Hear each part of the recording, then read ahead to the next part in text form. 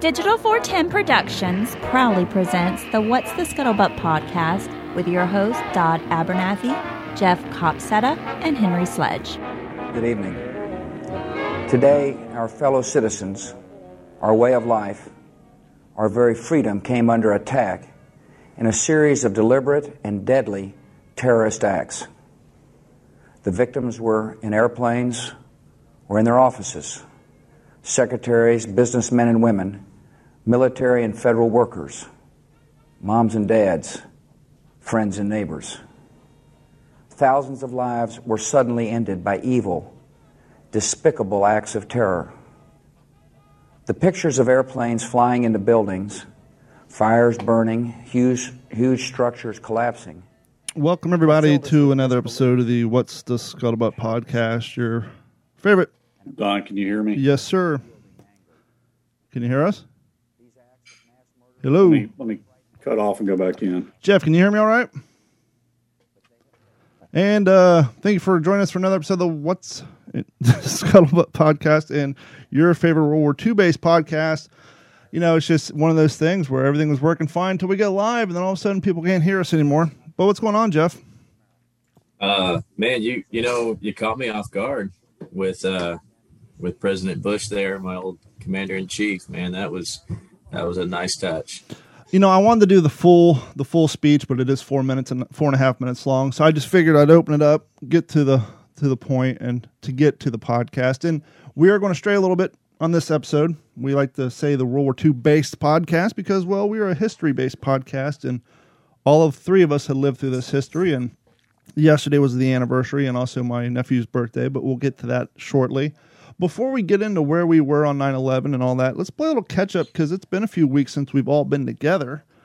And before we go down the somber road of Remember 9/11, which sometimes I feel like we don't do enough of, not just us as a podcast, but us as a society as far as historical events go, but that's neither here nor there. But just get caught up, Jeff. How you been? Yeah, great. You know, we're back at school, and we're staying busier than ever, keeping up with a new curriculum that I'm teaching this year, and loving every minute of these new high school students, and just doing our thing. You're still relatively a young cat. Is it weird sometimes to be in high school, especially when you have every high school has that one like 17-year-old dude walking around that looks like he's 23? You ever feel just like, wow, I haven't been gone that long? Opposed to like starting with middle school or, elementary school teacher. Is it a little weird just going right into high school? Yes and no. I think mostly because a lot of the student body that doesn't know me yet thinks I'm a student. 21 Jump Street. Right. But it has been 21 years since I was in high school. So I think I'm far enough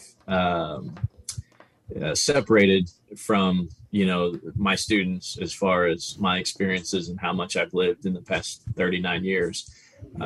But it's interesting to kind of watch some of the newer teachers that, you kind of put yourself in with them. And then you realize, like, I have fellow teachers that I am old enough to almost be their parents. So it's like, right when you thought you're the youngest guy in the room, there's somebody that's like, oh, yeah, I'm 23, just got my degree. Like, oh, wow, okay, I don't know. It may serve some of us well to actually go back to that environment shortly to remind ourselves how old it is, because sometimes it doesn't seem like it was that long. Oh, it wasn't that long ago since I was in high school. Dude, it was like 1996. It was quite a while. And then Henry's take a lot longer than that.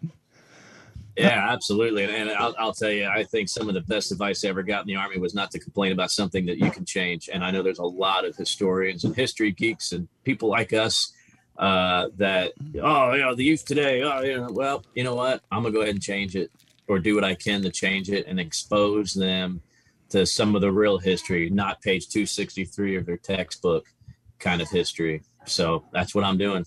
Well, you kind of bring a good point, and we're all kind of guilty of that, and some of us try to deter that, which is, a lot of people want to complain about the generation of today, but they do it in a manner they complain about a lot of things, and that is not providing a solution or offering up to be part of the solution. And so kudos for you on doing that and being part of the solution.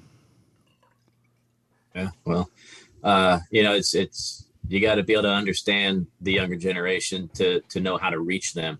They're not going to sit down and watch Battle of the Bulge with you, more than likely. But there's other ways to expose them to history. And it's just like anything else. I read something the other day where, even within the Greek phalanx, they were looking out at the younger soldiers in the ranks thinking, oh, this is the future of our army. Oh my gosh, what's it come to? And so on and so on. And I'm sure, Henry's dad probably saw the new generation of Marines in Vietnam thinking those guys were just like, what does the Marine Corps come to?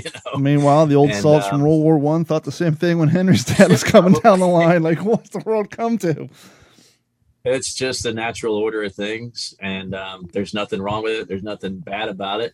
But I just feel that, if Henry's dad passed the torch, and it's my generation's job to pass it down again. So I'm going to try to train the new guys as best I can, to prepare them for what may lay ahead in the future. Henry, how have you been, sir? Doing good. Just busy trying to get my mom's situation sorted out. So, that's taken up a lot of time. It's good to be back in the seat, man. I've missed. See, it seems like it's been longer than 2 weeks, and for you and me, and then 3 for when Jeff was last with us. But it's good to keep the groove going. Speaking of keep the groove going, I added a new feature to WTSPWorldWar2.com.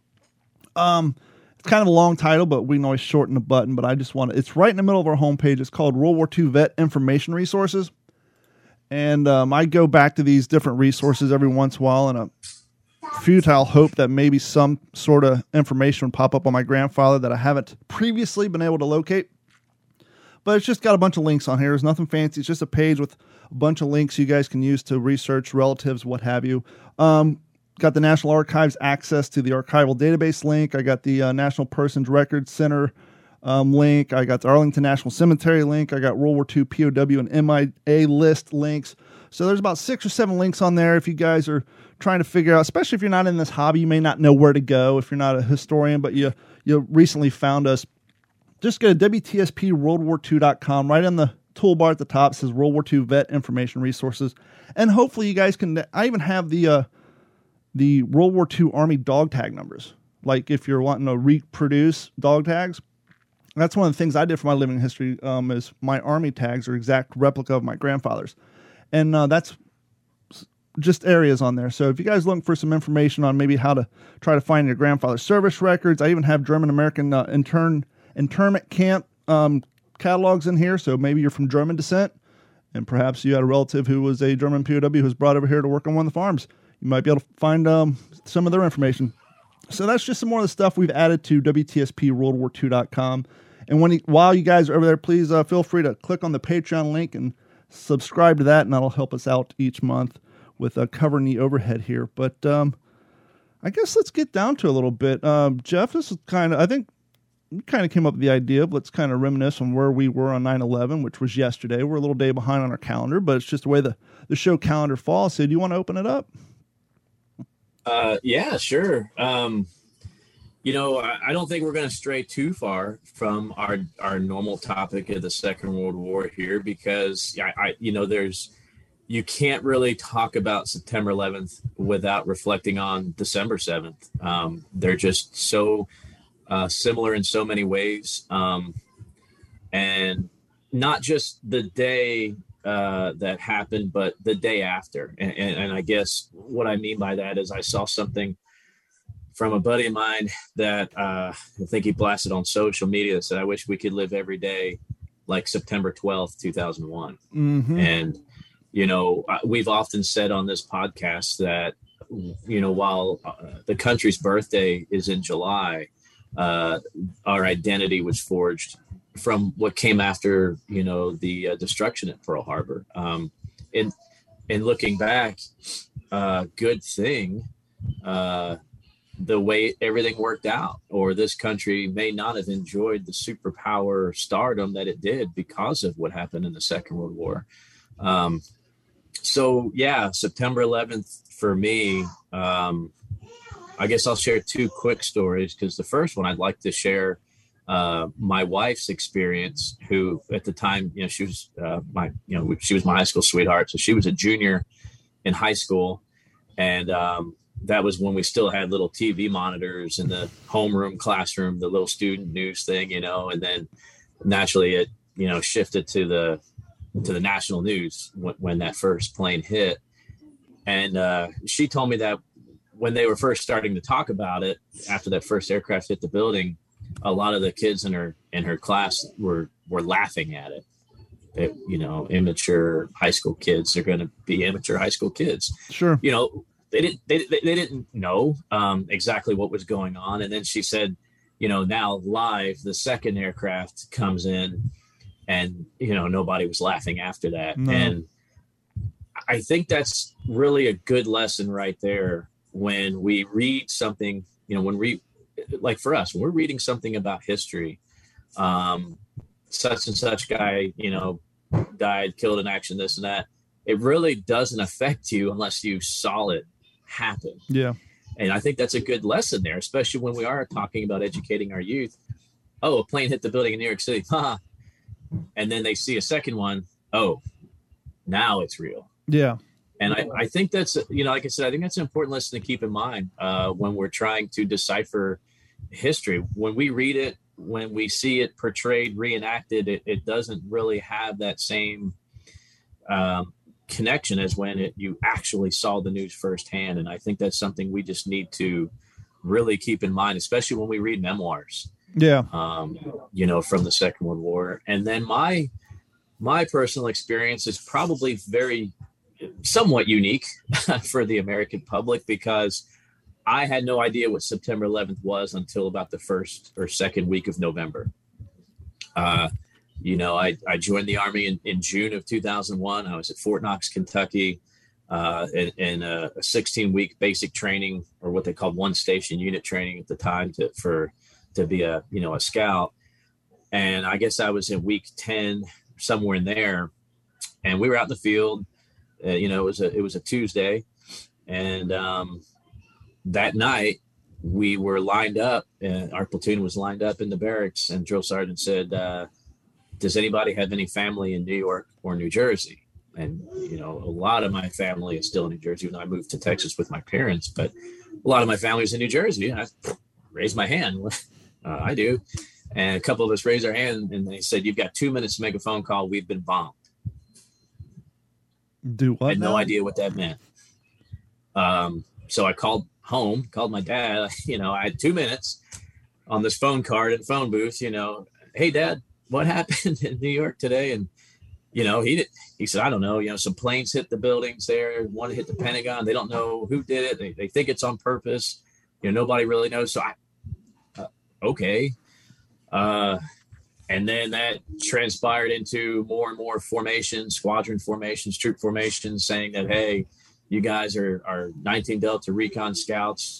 You're a combat arms MOS. You can be pulled at any time to go over.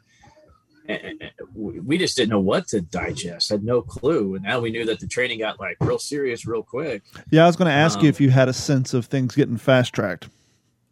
Yeah, it kind of, I remember that night in the barracks, we were all just kind of looking out the window like, oh my gosh, what happened to our country? What is going on?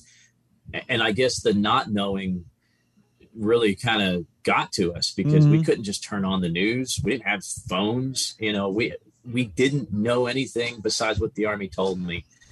And I didn't graduate till the end of October and come home the beginning of November. So that's when I was blown away that people watched this happen. People had their morning news on, watching people falling out of buildings. I still, to this day, could not imagine that. That changed everything. And I foolishly was happy that I knew that in my tenure in the military, I was going to be a part of history. And I guess we were, we did our job over there, and I don't know if it's history. I don't know if it's good history, but it's history. Do you still think that was a foolish thought, or do you think maybe you're kind of hoping that your service would have some meaning? Oh, I've gotten a lot more meaning out of the service than any order would have ever given me. But it's foolish in the way that, I was just young and dumb, like, oh yeah, I'm going to get to, let me at them. Right. Well, that's what they're looking for. Yeah. And just such a ridiculous thought that, oh, I'm happy I'm going to get to go to war. That's just dumb. Yeah. That's just dumb. That's just immature. I was 18 years old. So that let me at them mentality wore off in the first couple months that I was over there when, like I said, when you start seeing this stuff happening firsthand, it changes the core of your identity in a way that will never go back to who you were before you went over. No, I can only imagine. Is that your final thought on your experience? Yeah, let's let Henry talk for a minute. Sure. Henry, you're up. Well, I mean, I really don't have any kind of, deeply personal, meaningful story to tie to that. No, but this is our Pearl Harbor. Everybody knows where they were when they heard what happened in New York. And so I definitely remember that. I'd only been married about 6 months, I guess. And I had actually, my dad had died not too long before. Then not long after that, I had lost my job. So here I was with a new wife, new house, newly unemployed, or I'd been unemployed a couple months. So I was between jobs. So it was already kind of a time of personal upheaval. But so being between jobs, I hadn't gotten up yet that morning. And my phone rang and Andrea said, you need to turn on the news right now. There's been some kind of major attack in New York. And so, I didn't question it. I turned on the TV and then saw the iconic image of the two airplanes flying into the tower. And I mean, it was, that, and of course, then the rest of the day was just, I think I spoke to my mother, and then I actually had a job interview that afternoon, but it was just that feeling that you have, that nothing's ever going to be the way it was. Yeah. I do remember grappling with that. The crazy thing about those of us who watched it in real time, it didn't, as Jeff kind of alluded to, when the first plane hit, no one thought it was an attack. I was at the time working for Horton Emergency Vehicles. I was building ambulances. And I had actually been at work since 6 a.m. And so time, 8:15, 8:30 roll around, it was pretty well through my morning. And pretty much we all listened to talk radio back then. We all had our radios in the back to squads as we're building cabinets, putting electronics in, what have you. So I was listening to Howard Stern. And I can't remember what sort of debauchery he had going on, but Gary or John came in and said, a plane just hit the World Trade Center. And Howard's like, a plane? Like, yeah, I don't know. They no one really knew yet. And so it's like, maybe it was a Cessna, a flight, one of these sightseeing planes. We really didn't know. And it wasn't until, so they started talking. So they kind of went back to their subject at hand, and then more news broke in and more news. And then that's when the second one hit. And then it was on. And I remember going out to the lobby to go to the restroom. And when we'd come in and out, we'd have to have our bags checked to make sure we weren't stealing anything. And so we had the security station, and this was, 2001, all runs at the 90s for me, but technology, a lot of us still 80s and 90s. And so our security guards still had like a 13-inch black and white TV. It wasn't like, flat screen or even a 25-inch. It was an old school, like everybody had when I was in middle school, a little black and white TV. And so I watched the number 2 tower fall on this little black and white TV. And the whole situation was just, it was really hard to take in. And I remember, like, Howard stayed on the air until like 2 o'clock that day, just doing news updates. And he had Crazy Cabby and a few other people downtown New York calling in from landlines or whatever spotty cell phone service they had. And they were just trying to report it in real time. And it was just insane. And I remember when I got home, my ex-wife, well, she was my wife at the time, she was like printing up all kinds of articles on Yahoo and just all this stuff, just burning through ink, trying to figure out as much information as she could. But the crazy thing was, since we worked at an ambulance plant, we lost the New York contract to a competitor like 3 years in advance. But like, I don't know, 5-6 of the squads that were destroyed that day were ones that we had built on a previous contract. And like the next couple of days, we're getting phone calls looking for any sort of replacement parts, anything that we can send up there. I remember we sent some of the technicians up there, and it was like maybe a week afterwards, we got that contract back. And so for like the next 3 months, we did nothing but build New York trucks, all the while keeping up on the news. And as you guys kind of led the story off earlier today, 9/12, that's when Jeff was saying, we don't want to go back to 9/11, but we'd love to go back to 9/12. And it's so hard to try to explain to young cats now, especially with how divided everything seems. I'm not saying everything is divided, it's just the way the media and social media presents everything. Everybody's supposedly at each other's throats. And so to try to explain to people who are too young to acknowledge or weren't even around what it was like, I would love to go back. I'm sure they're out there. I would love to go back and see like the city crime statistics on like the 12th, 13th, and 14th. I'm sure arrests were down dramatically and petty crime was probably down, and not even just in New York, because all major metropolitan areas shut down. Airports across the nation, across the world shut down. Everything was, not as bad. We weren't shut down like COVID, but when it came to travel restrictions, everything was shut down. And my dad traveled around the world back then working for a corporation. And so about 10, 11 a.m., I get an announcement on the intercom. Don Abernathy, you got a phone call, line 1. I'm like, because my dad lived in Texas at the time. I'm like, was he flying somewhere? Go to answer the phone. It was my mom. My nephew was born, like I think an hour after the towers came down. So my nephew was actually born on 9/11 afterwards. And so 9/11 always has a weird anniversary date for us because obviously somber, remember what happened, but then you almost have to move it a day or two for your nephew so that he can celebrate his birthday and not feel guilty about it, because not to mention how bad kids are. Could you imagine being in elementary school, middle school, when kids are looking for a reason to give you a hard time, they find out you're born on the morning of 9/11? He got all kinds of crap telling him he was evil, he was the devil reincarnate. And so it was really, every year it was kind of hard to juggle the two. Like, well, we need to celebrate his birth, but it's just such a somber time. And I'm sure there's people like that who were born shortly after, on Pearl Harbor and things like that. But as far as our family goes, that's just one of those little weird things. It's always hard to be happy and celebrate on 9/11, but you got to juggle it. It's weird. Well, it is Patriot Day too. Yeah. That, if you put it that way, to be born on Patriot Day, that's got a little bit of a nicer connotation. Sure. To it, I guess. But yeah, I remember 9/12. I remember 9/14. But you know what? I also remember, which saddens the living heck out of me. And I don't know how this was for everybody, but this is how it was in Columbus, Ohio. Remember right after 9/11, like the 2 weeks after, everybody's buying the little flags to put on the windows of their cars, the same ones you see like people's favorite football logos on. Everybody had them on the rear windows of their car, drive around.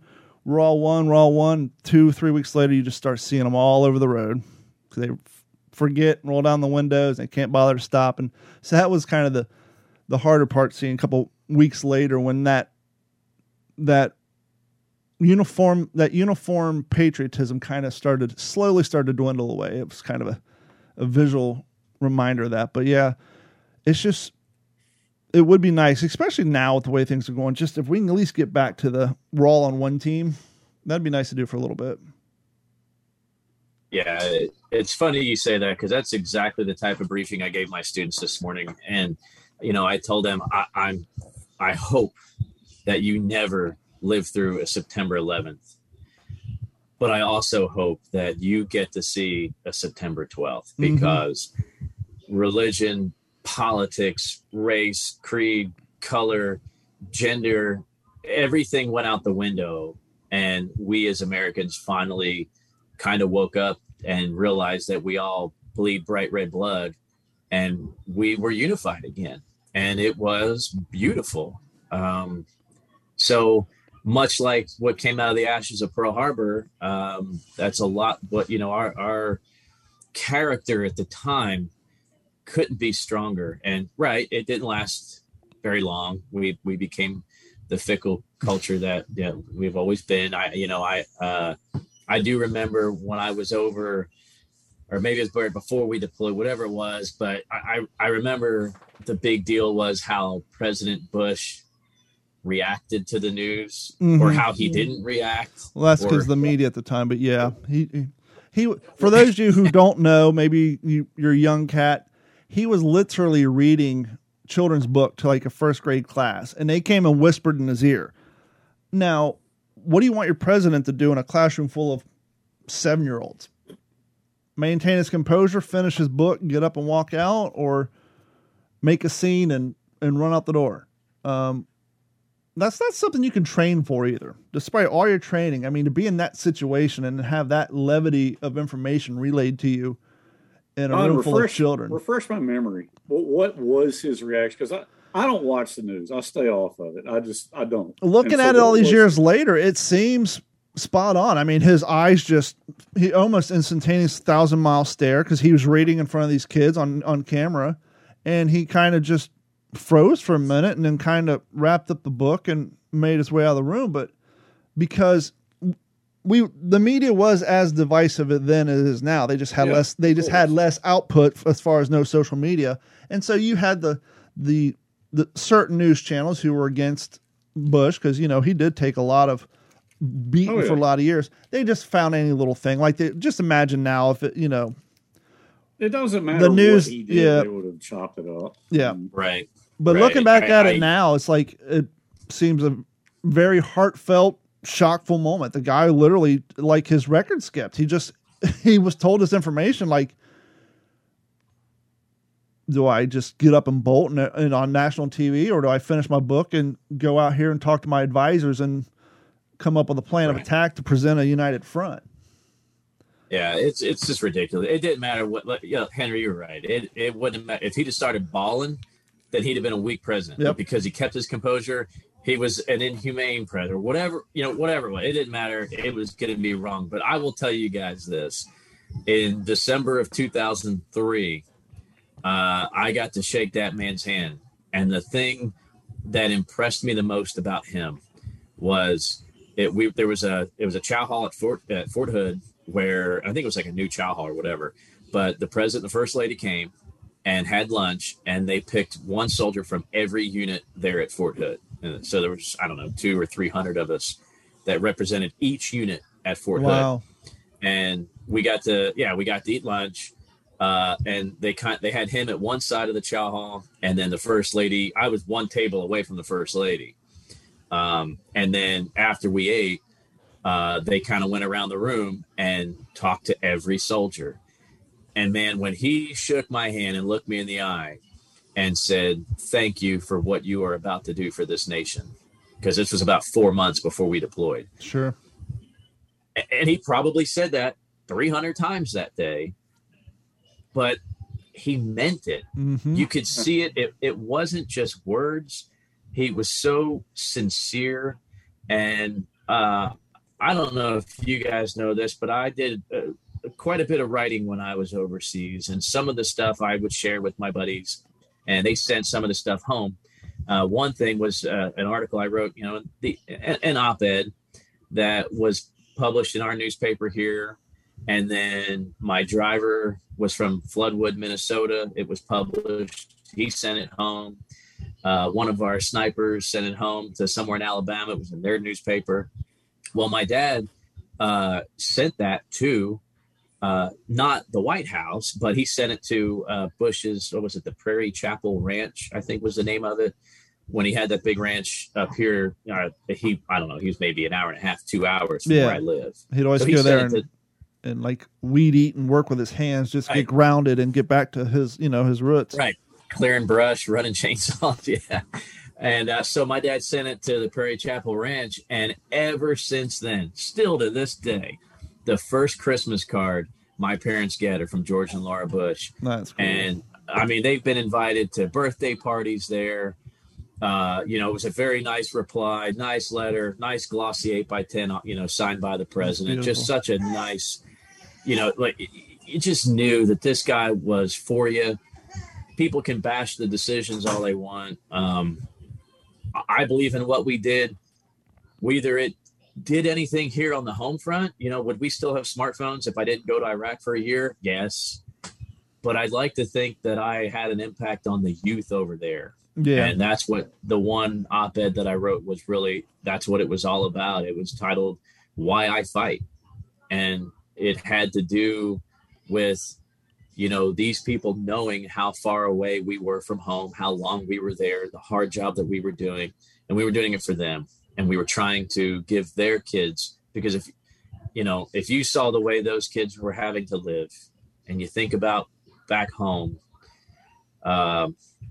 it's just no fair. And just because they're born there doesn't mean that they don't deserve a fair chance. Everybody deserves a shot at democracy and freedom and all those things that we do every day that we complain about.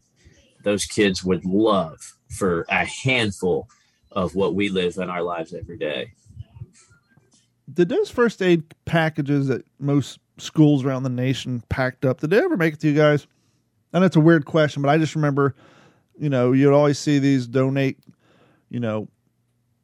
dry goods or, socks or whatever, use cell phones. Did any of that stuff ever make it over there to you guys and get distributed in any sort of way, shape, or fashion? I know it's a weird question. Dude, I got so much mail. It's not a weird question at all. I got so much mail, it was ridiculous.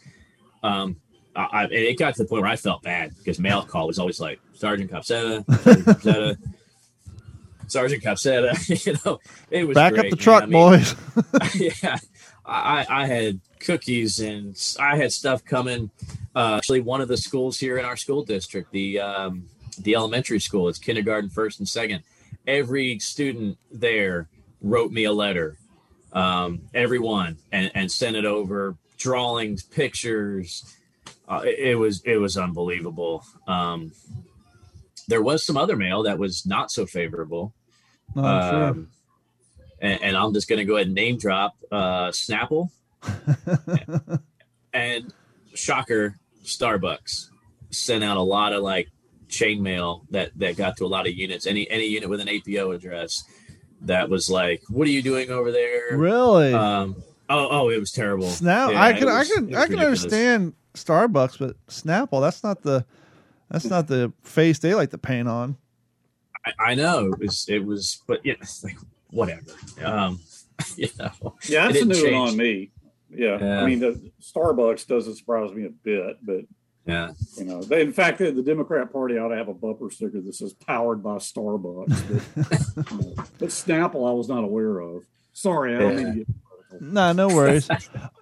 Little throwback to my radio days. I spent 6 years working in terrestrial radio for a radio show called The Stan and Haney Show, and they started here on the same radio station back in the late 90s. And after 9/11 and troops started getting deployed, maybe you remember this. I don't know if it affected your unit at all. Maybe it did. But all these news stories start coming out talking about how, we didn't have enough camel packs for the guys and didn't have enough equipment and this and that and the other thing. And so they started back at 9/11, right shortly after we got involved, and it is still running today. And they promote it every year. It's the Stan and Haney Draft Fund. It stands for Direct Relief Assistance to Florida Troops. And what they do is they take in collections all year long, and then like 3 or 4 times a year, they would cut a check to a serving military person from the state of Florida. And how they would vet this is one of the gentlemen who worked for the bank was also a listener, was also active duty Navy Reserve. And so he had a government issued email address. And so when family members say, hey, my son or my daughter's serving, yada, yada, yada, he would get their email address. He would email them through his Navy email address, and he would verify that they're active, this and that. And we would get together 3 times a year, and they still do this to this day. And they'll hand out 2 to 3 checks directly to whether it's to the service personnel or their spouse, and they can spend it on whatever they need to, whether it's rent, baby stuff. And they started doing this back when guys started going overseas, and we found out that some of the equipment just wasn't available. And so that's how it started. And all these years later, they're still doing it, which is very cool. Yeah. And, that was a big deal when I was over there. The equipment for National Guard units, especially, I remember, it was just terrible. There was times where, if we're out and about, and we'd stop at a different chow hall or something midday, we felt guilty walking in there because, we were dressed for success, and these guys are, they don't have any of the armor plates. They're using, Humvees with canvas doors. They're just sandbagging the floors just to kind of help pad against, an IED. And we've got up armor and air conditioning. Wow. And I had every fancy weapon system and night sight, day sight, you name it. And I didn't realize, I didn't really know. I was pretty naive I didn't understand, even though it's called the National Guard, it's state funded. Mm-hmm. It's state. And there were 2 National Guard units attached to my brigade. One was from Washington State and one was from Arkansas. And man, let me tell you, those guys, they got blooded pretty quick over there. And you just hated to see it because these guys are just getting wasted. And in some cases, had they had the same equipment that I did, they may have walked away from it. So that's a really cool organization. That sounds really awesome because that's real deal stuff. Everybody doesn't go over there looking like freaking Halo. Yeah. So I was very, very, very fortunate. Another weird question, but you're the only one I know who can answer this. Obviously, you do all the training over here, but there's no real way to train for an environment that you're going into unless you're at that environment. How does one deal with and acclimate to that such oppressive heat and just being over there in that environment? I mean, we learn a lot from reading books like Helmet for My Pillow and With the Old Breed about, the war with the enemy is one thing, but the war with the environment's another. And that particular war had its own environment, and it was a hot, sandy one. How do you get used to that? No real choice, huh? I don't know that you do. Yeah. You just come home and you don't complain about the weather ever. That reminds me. I saw we hit 147 on the Mercury one day. I don't even know how to put that in perspective here in America, but basically 50 degrees hotter than a typical day in the summer. And it was so hot that I remember a certain mission that I was getting a couple, catching some Z's, sleeping on top of my truck through the night. And I was shivering because it was down at 100. It's a big temperature difference. Yeah. But yeah, I don't think there's any training. Just drink a ton of freaking water. Water. One of the things you said is you don't complain about the weather when you get home. That reminds me of a meme I saw about 8-9 years ago. It was of a Vietnam vet in his older age, and he's out mowing the grass, and he's drinking from the water hose, and the kids are looking at him like, oh, he's drinking from the hose. And down at the bottom, it shows him in Vietnam filling his canteen out of the river with some pellets, like, And, after drinking river water in Saigon, I'll drink out of the dirtiest hose around. It's the same thing you say. You just don't come home and complain about the weather because, for sure it can be a hell of a lot worse. Yeah. And I guess that's a common thing that all of us over there, that's all we kept telling each other. When you had a bad day, man, hey, it could be worse. It could be worse. And then it got worse, and you're like, well, it could be even worse than that. It could always be worse. And if you kept that mindset and you knew that you woke up and you were still breathing, it's a good day. And I think this would be a good time maybe to get into the segment of the show we call What You Reading. So, Henry, what you reading? And I'm trying to I'm within 100 pages of finishing up Guadalcanal, Richard Frank's Guadalcanal. So, as you guys know, that's a long one. Mm-hmm. So, it's a great book. I don't mean to imply otherwise, but I've been trying to hammer down and get that one done. Well, you're kind of doing that as a refresher course for an event you have coming up. So it's not like it's leisure reading. You're pretty much cramming that thing right now. Yeah, I guess. But I need to read the printed version of Devil Dogs for that, really. So, Jeff, what you reading, fella? Yeah, this is a great one. Last time we met, I was reading Carlson's Raiders, and I just kind of got hung up. I'm back in the Pacific now. And it's one of those books that just found me. I've had it for years and just wanted to keep reading about the Guadalcanal. So this one's titled Bloody Ridge and Beyond, a World War II Marine's memoir of Edson's Raiders in the Pacific by Marlon Whitey Groft, and also with Larry Alexander helped him write it. What an incredible story. I've read some stuff on Edson's Raiders. I prefer to read about Merritt Edson more than Evans Carlson all day long. Look at that, Don. You told me to get it. I got it. I haven't read it yet, but I do listen to our suggestions, and you sent us a message on the phone and said, "Hey, no lie, this is a very interesting book. You guys got to check it out." Yes. And hold it up again. Let me see the name of it. See, I'm going to write it down on my book here. Bloody Ridge and Beyond. Yeah. Well put together, well written, great. I mean, just a great story. The guy was in it all up there on Bloody Ridge. And I think I remember at the beginning, he actually wanted to call it Under the Southern Cross and Beyond or something like that. And I love that title better. Yeah. But I think most people aren't going to know what the heck that means. And if you don't know about the Southern Cross, it's a constellation in the Southern Hemisphere, obviously. And that's what was kind of reproduced on the Marine Raider patch. If you guys didn't know, some of you do, most of you probably do. That's what those stars represent, was the Southern Cross. But this kind of really nails it down. This guy starts out on Guadalcanal. I'm not sure where he goes from there because I'm only about halfway through.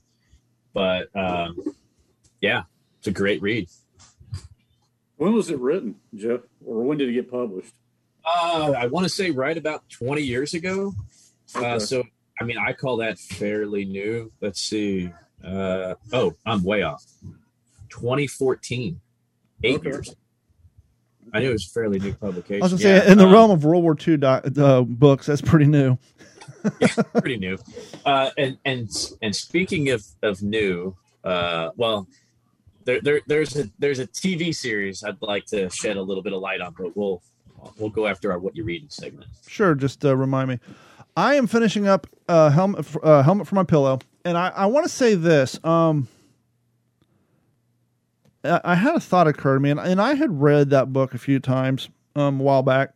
It's probably my 5th time reading it, but one of the things I want to suggest, regardless of what the book is, a lot of us, when we got into this hobby, we started off on a book or two, whether it's a biography or fiction, what have you. What I would suggest now, that if you're the type of person like Jeff Henry or myself, and you have read many books and gotten knowledgeable on many situations, I suggest you go back and read 1 or 2 of those books that you read when you first got into history for whatever reason. Because what I've discovered, especially like reading back through Helmet for My Pillow, we did the special episode on the that failed raid. Was it Dieppe? I always mispronounce it. Dieppe, yeah. Didn't know much about that until we did an episode on it. Reading through Helmet for My Pillow, talking about Lieutenant Commando or Major Commando, the guy who's from Canada. Yeah, turns out he was there attached to the Marine Corps because he was part of that failed raid. He experienced some things. Yeah. Now, when I read the book before, that battle meant absolutely nothing to me. And so as your knowledge base gets larger, go back and read some of your quote unquote favorite books from when you first got into this, because when they start talking about other battles that coincide, it'll mean a lot more to you, because now you know about those where you may have not known about those first time you read it through. But after I get done reading that book, I'm going to go back to get updated. This is one of the first World War II books I bought. This is Brothers in Battle, Best of Friends. It's the story between Wild Bill Garnier and Edward Bate Heffron.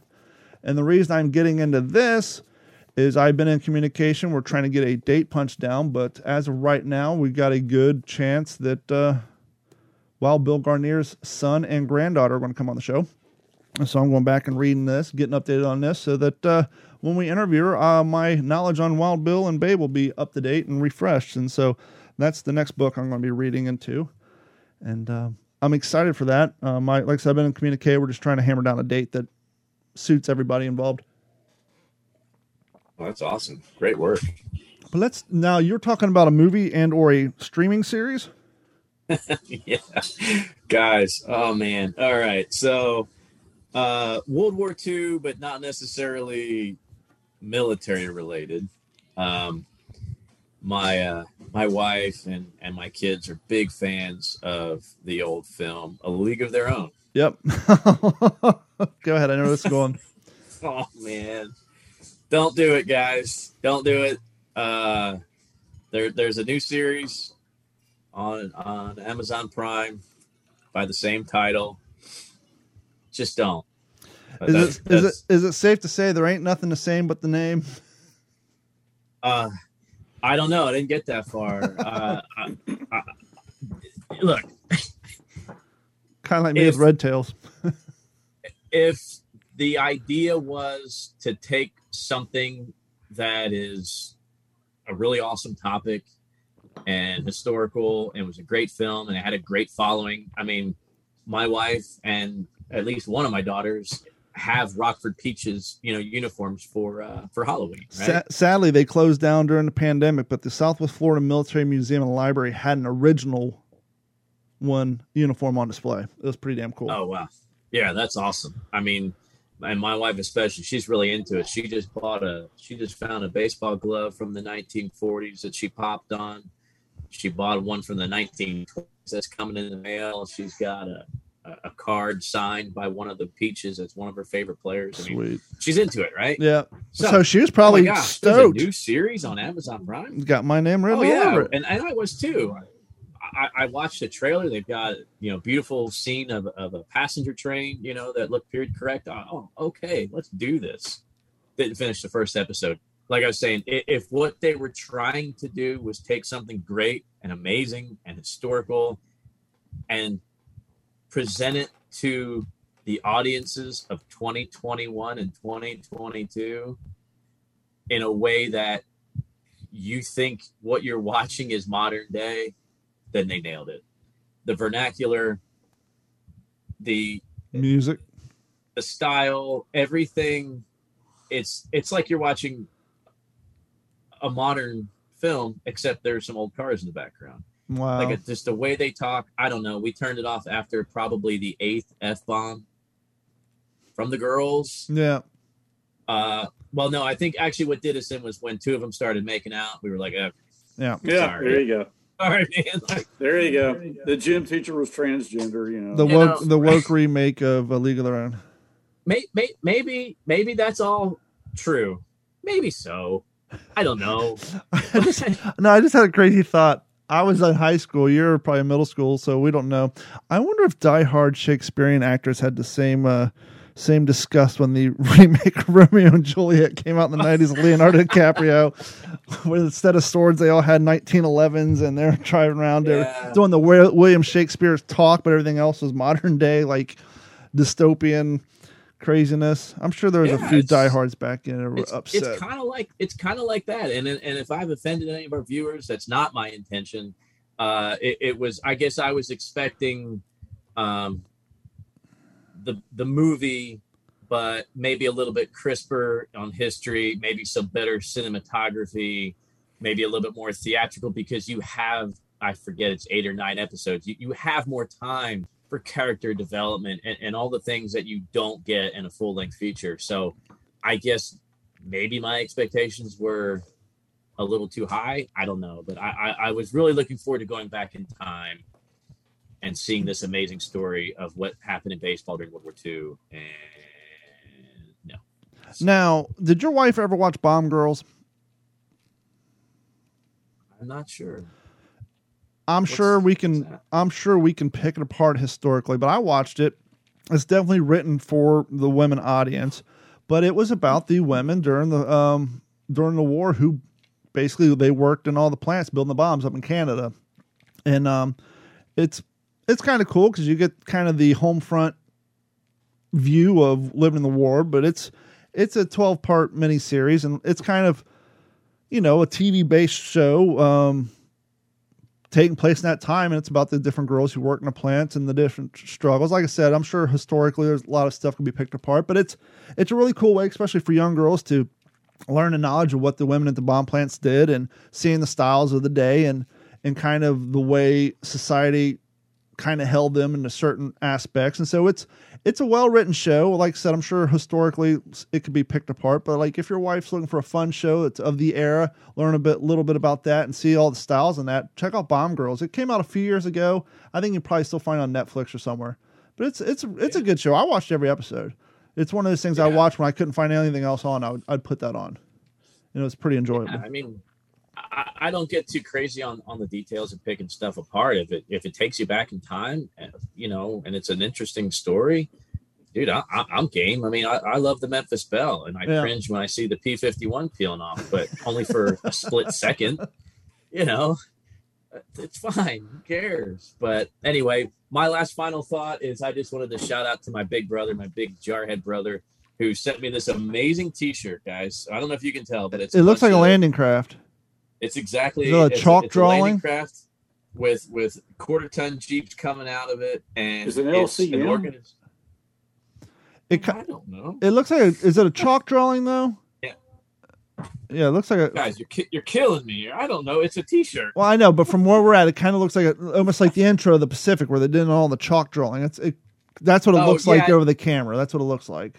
Yeah, it is. It's kind of like a charcoal looking drawing. Cool. Yeah, you're right. No, that's very cool. Yeah.